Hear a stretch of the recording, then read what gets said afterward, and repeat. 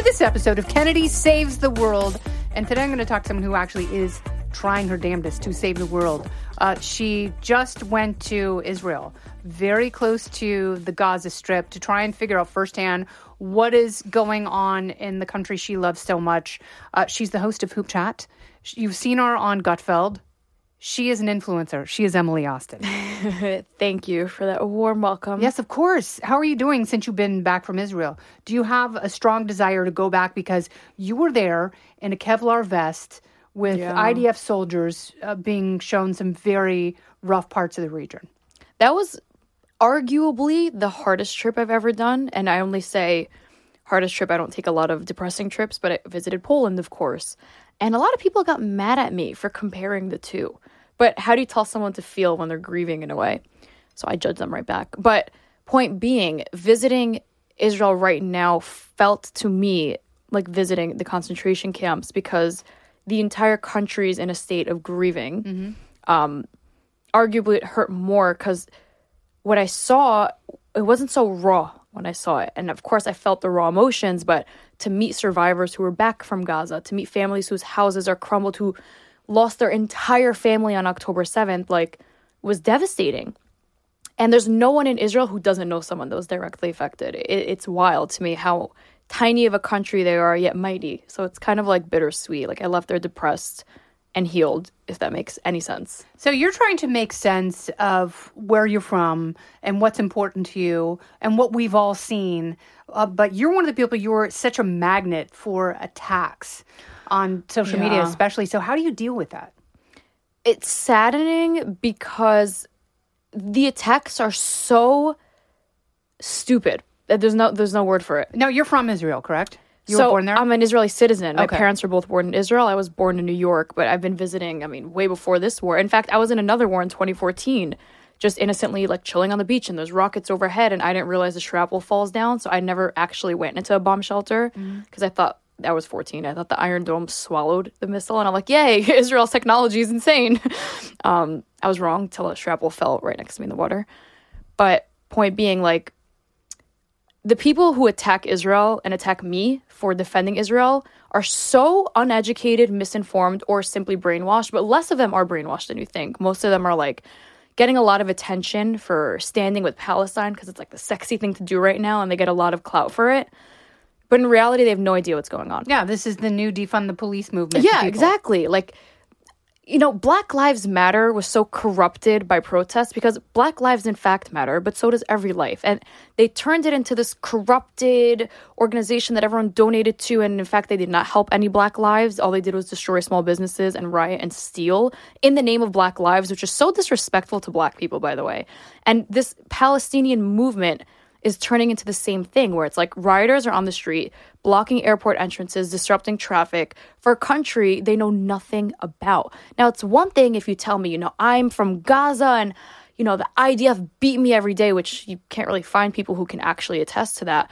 But these protesters have no idea what they're talking about. So I don't take it personal when they attack me, especially when I see most of them are copy paste like a robot in a way. Yes. And some of them are real, but most of them are No, but they get these generated talking points that they then disseminate. And, they use words like genocide. Apartheid and genocide, And, it's these are very serious charges. Right, and they don't even understand it. On my debate on Piers Morgan, I brought a chart of the Palestinian population. It didn't outgrow Israel in terms of outpopulated them, but they populated more than Israelis have in the last 25 years or so. And if that's a genocide, Israel is very bad at committing a genocide, in which we all know, not that they are trying to, but if they wanted to, they could. Listen, the Gaza Strip is a tiny part that Israel generously gave them in 2005. I think that was a mistake, which is a very unpopular opinion. But look what they've done with it. And then they dare ask for a two-state solution, which everybody wants ultimately. But when you give them a negotiation and you give them the finger and they take the hand and then they turn the hand into a terrorist group, how are you supposed to compromise with people whose goal is to wish you death? And again, this is part of what people don't know. They don't know they gave them the Gaza Strip in 2005. They don't know that the West Bank is a miniature version of Hamas. They don't understand it. They think that Israel is trying to commit manifest destiny to take over the world. We're a tiny little schnitzel looking country. What are we doing? I say we, I'm Bibi or something. We. What do you say to people? Is there legitimate political pushback in Israel? Yes. So prior to October 7th, the country was so divided politically, which I think also was something that Hamas took advantage of. Israel was very vulnerable, very weak, and very divided, which they still are. Nothing changed. We're just distracted now by a bigger problem. But politically, they've had, I don't even know how many elections in the last 3, 4, 5 years, but they're very, honestly, very much like America. You either love the president or you despise him, and there's kind of no gray area in between. And they're so busy protesting the president, the prime minister, not realizing whether it's Bibi or Lapid or a name we've never heard of. Mm-hmm. The problem's still the main problem, which is Hamas. And the fact that all of your neighbors want you dead is going to be any prime minister's problem. By any means necessary. Yeah. When they say from the river to the sea, that's a call of genocide, but people deny that. Well, when they say by any means necessary. Oh, no, they're saying globalize the Intifada. I don't know how much more transparent they could be with wishing Jewish people death. And it's not just in Israel. It's here in the United States. They're crossing the border every day. A gentleman, that was a nice word, crossed the border like 2 weeks ago. I'm sure you saw the video. And someone said, "What's your name?" And he goes, "Oh, you'll find out very, very soon who I am. I promise you," with like a thick Middle Eastern accent. Oh, that's great. That's and wonderful. I'm like, love threats on camera that we're doing absolutely nothing about. So when the presidents of MIT and UPenn and Harvard went before Congress, what did you want them to say? I'm talking about when Claudine Gay and the other two presidents of the universities, when they testified before Congress, what did you want to hear from them? As someone who is following this and who is personally and emotionally invested in what's happening and the outcome, not only for our country, for our foreign policy, for global safety, but also for academia and higher education. In my mind, there was no other answer to, do you condemn the call for genocide of Jewish people, other than, of course I do. We want to make every student feel safe, whether it's Jews, Blacks, Muslims, Christians, or atheists. Everyone should feel safe on campus. And you could imagine my surprise when she goes, "It requires further context." What more context? How much more specific could someone be than we want the death of Jews on campus? And in fact, they're not just saying it, they're like spitting on Jews on campus. I saw a student at Harvard fully surrounded by like a Palestinian protest mob. The guy didn't even identify with Israel. He wore a yarmulke. So now that's racist. And to overlook that by using context as an excuse to play stupid, essentially. You're the president of Harvard. If you're stupid, you don't deserve that job. So don't play stupid here. And the fact that everyone was kind of on the same page was devastating, because it's like, how dare you pretend that Jewish students don't have the right to feel safe as every other student? Absolutely. Like, imagine it was against a group of Black people. This president would lose her job in a heartbeat. Yeah, or if it was against the LGBTQ community. If it was a men's group chanting "rape all women," I think there would be an issue for them. And I'm not talking about free speech. I'm talking about the code of conduct, right? Which is what Elise Stefanik was trying to bring up when she was questioning these three presidents. So, how much reputational damage did Harvard take during that, and what will it take for a university like that to recover? To recover, they should probably replace, I don't know what his title is, the envoy to combat anti-Semitism, because he actually recently, I think as of yesterday, skipped a summit to address the anti-Semitic claims. If you have nothing to hide, go face it. Unless you have something to hide, which is, hey, we don't care about Jewish students, in which, why are you the head of combating anti-Semitism? So first step is put someone at Harvard that can ensure that Jewish students feel safe. Secondly, come out and take accountability for your actions, because Bill Ackman alone destroyed them, as he should. If there was nothing to use against them, he would have lost, but he's just pointing out on a bigger scale what they've done to themselves.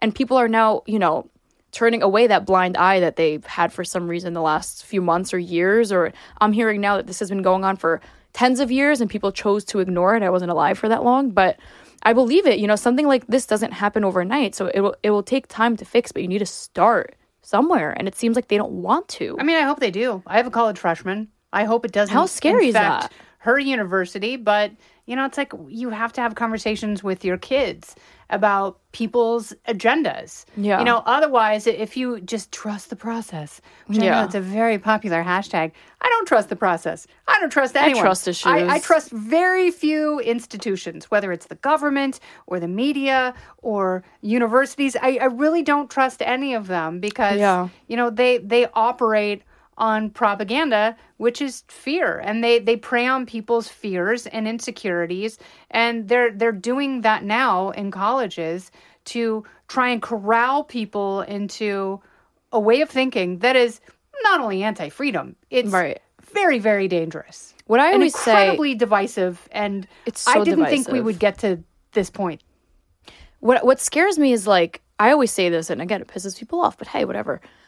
It starts with the Jews, but it could very well have been another group of students if you just think about it. Ask Asian women in academia how they're targeted and kept out of schools. It's like if they don't care about this group of kids, why would they care about that group of kids or that one? Like today it's the Jews, tomorrow it's the Muslims, what the if next your day it's the group Asians. is on the list? They don't care unless it fits their agenda. So if you're LGBTQ right now, they will definitely take accountability because it's hot for them for whatever reason. I really don't care, but I don't know why they're obsessed with it. Don't go anywhere. More Kennedy Saves the World right after this. How do you become an influencer, and is it something you can study? Study, according to UCLA, they have an influencers program. Go Bruins! They have an influencer program. UCLA. UCLA. Fight. I hope they're paying you for this endorsement. They should. They absolutely should. I went to school for free, though. That's impressive. Yeah. Can you study it? I don't know. When did you wake up and go, I'm going to be an influencer? Like I would wake up and go, I'm going to be an influencer. And the universe would go, Well, no. Funnily enough, growing up, I wanted to be a surgeon. I wanted to be a pediatric oncologist growing up. Oddly that's specific. heavy. It's heavy. I don't know why. Since I'm like 10. Wow. I'm like, what's a cancer doctor called? I want to be that one that works with for kids. kids. I want to torture myself the rest of my life. And I went to Hofstra for pre-med. I got into a really good program. But during COVID, when everything was on a lockdown and I had time to think, because at Hofstra being pre-med, I was up 7 a.m. and finished chem class by 10 p.m., chem lab, which was hell. I had time to reevaluate my life choices. And one of them was, hey, do I want to be in school till I'm 30 and then start my residency and my fellowship? And then I was like, no, I'm not that person. I can't sit down for so long, even though then I was doing fine at it. Anyway, social media was so popular during COVID, more than arguably any time that we're going to see ever again. Because when is the entire world home on Instagram and TikTok and Snapchat and Twitter? You had the kind of concentration that, Right. Old media enjoyed for decades until the rise of cable and social media. And I was just having fun. I was making TikToks and I was going on Instagram Live talking about nothing to nobody. And I guess just because of the saturation, eventually, going Instagram Live and going on with other people would join and listen. Not because they cared about what I had to say, because you have nothing better to do. And what started as a hobby turned into like an interview series, and I got followers because when you go live, it's like every audience gets to join. And I see my followers kind of taking off. One day I go to sleep, I made a funny TikTok. The next morning I woke up to 500,000 followers. Holy crap! I'm like, am I famous now? And it kind of just happened. And I loved it. When do you start making money off of that? I made a lot of money on that, on TikTok. I made a couple hundred a week, which, what was I, 18? That was a lot for when me. you're in school. Yeah. Oh my God. My ramen soup's like $16 every day at Hofstra. I was making a couple hundred on TikTok, but where you make money is not from the apps, because they're not distributing money to everyone who does well. They'll go broke or they'll start blacklisting you, but from the endorsements that you get from engagement.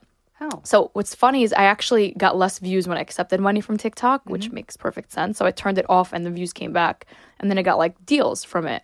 The question is, do you want to be the girl who's like, look at my protein bar? I'm like, not me. Good for you if you do that. And I loved it. And it reminded me, growing up, my favorite song was the Pussycat Dolls. When I grow up, I want to be famous. So maybe I manifested it. But I think it's fun if you can do it the right way and like actually use your influence for something other than OnlyFans. Yes. Judge. Yes, I'm judging you. And make a difference and like make money doing it. It's fun. Okay, It's so it's a I blast. want to ask you about that because people always joke like, well, if I were on OnlyFans, I'd make $1 I'd million $1 million a year. a week. Yeah. A week, even better. What do you think the ramifications will be from people who are on OnlyFans now? Are they is it the Wild West and they're the pioneers and, they're the ones who discovered gold first and they're set for life? Or in 10 years, will this stuff come back to haunt people?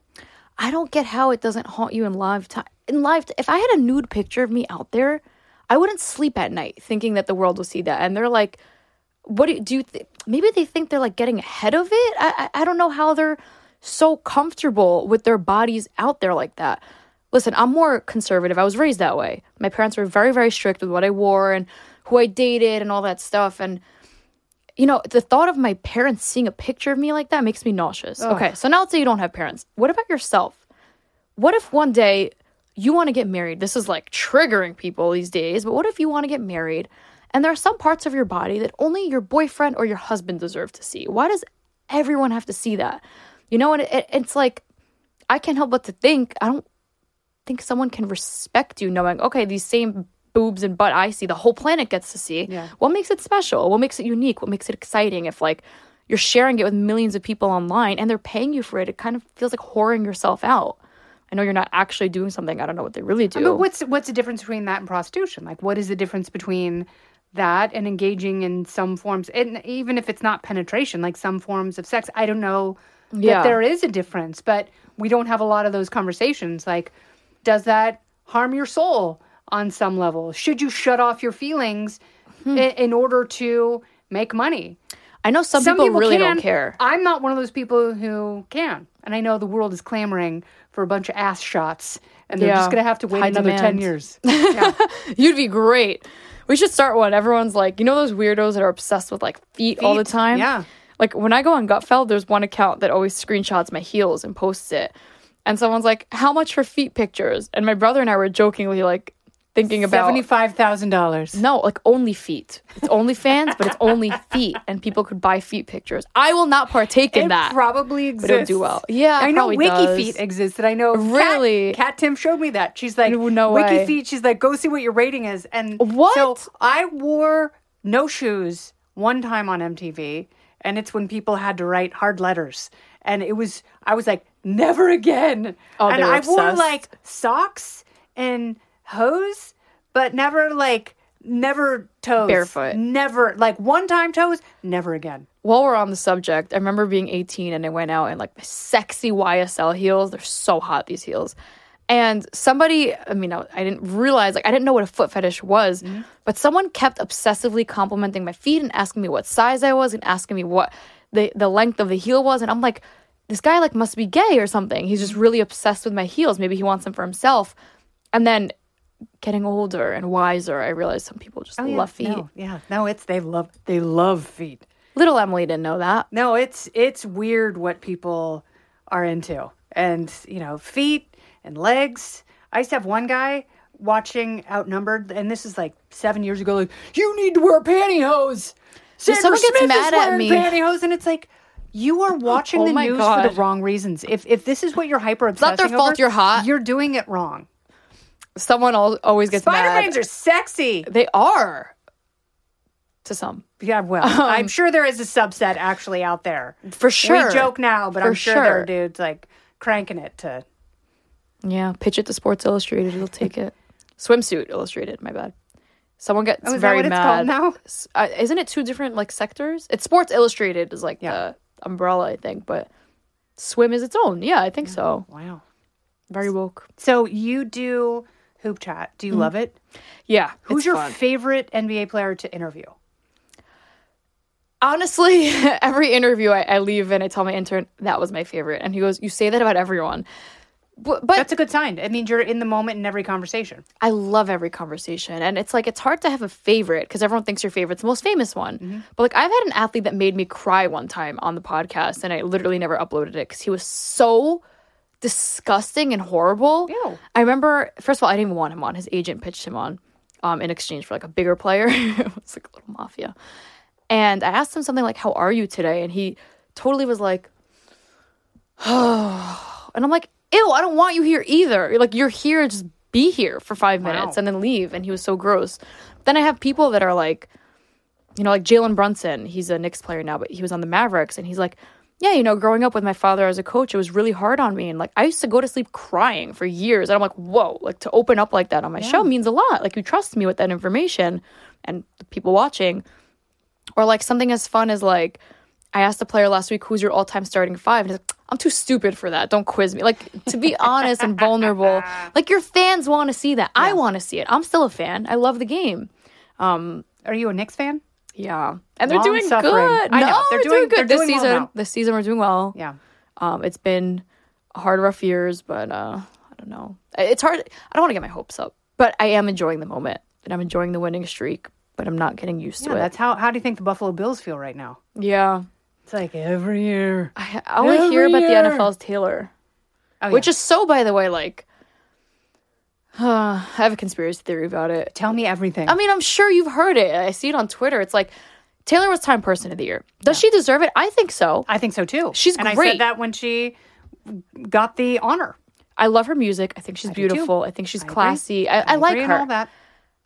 But it's a lot. And I'm starting to think her and Travis was a setup. She kind of came out of nowhere, hardcore endorsing Biden. Now, it's not a secret that Biden's suffering with the Gen Z voters, especially over the Middle Eastern conflict. Yes. So what do we do? Let's especially make Taylor... Gen Z voters in Michigan. Yeah.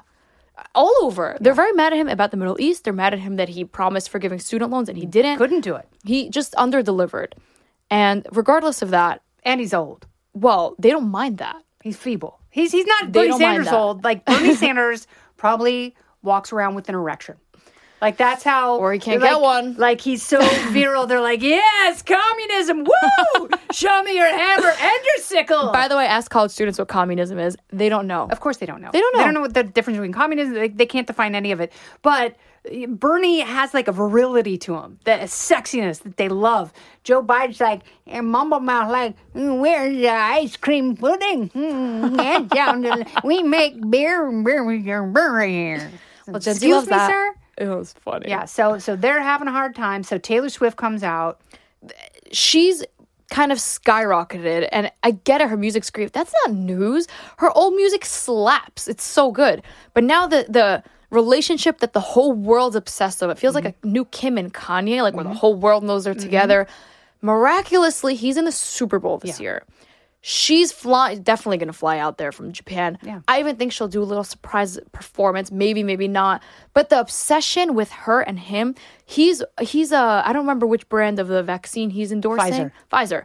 Is that a coincidence? You get Biden's endorser and Pfizer's endorser as a hot couple that the whole world's obsessed with, that he's in the Super Bowl and she's Time Person of the Year. And it's a lot. No, I wrote about it. And I don't believe in coincidences. And in the article, I say, like, if in fact the Chiefs win and there's a marriage proposal, this whole thing was orchestrated by Roger Goodell, and Las Vegas will turn into a vomitorium because we will have had enough. And I say this as a person who unashamedly loves her and her talent and her celebration of capitalism. But if she were really going to endorse someone who, thrusted her capitalistic system into greater greatness, it would be a Republican. It wouldn't be a Democrat. It wouldn't be a socialist Democrat. I would like to see Taylor do an interview. She's the beneficiary of a meritocracy. Yeah. Imagine, though, she did a sit-down. I mean, it would all be scripted. Like, it would make more sense if she's like, I like him and I endorse him for XYZ. What would the XYZ possibly be from her point of view? What could it be? She's like, oh, he's working on climate change. That's it. 2020. Why? She attacked Ask her Trump. why. Yeah, because she said he's a white supremacist and she believes he's an insurrectionist and all that, which is fine. Like, a lot of people don't like Trump. Right. Don't foist Joe Biden on us because you can. It is it's clearly an exchange for something. Miscarriage of cultural justice. Clearly, she's reaping benefits from it. All right, well, we'll see what happens after By the the way, Super Bowl. I disagree. I think if they get married and have kids, I'll stand corrected. Yeah. But what if he's just like another breakup song in a few months? And then it's like... What a great breakup song. Oh, my God. Karma is the guy on the Chiefs. Come straight up to me. All right, Emily Austin, so good to talk to you. Me too. I'll see you all around Fox.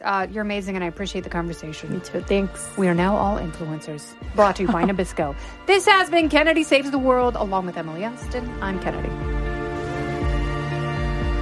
Listen ad-free with a Fox News Podcast Plus subscription on Apple Podcasts, and Amazon Prime members can listen to this show ad-free on the Amazon Music app. Oh, go ahead and leave me a review while you're there. I'd love to hear what you have to say. You've been listening to Kennedy Saves the World on the Fox News Podcast Network.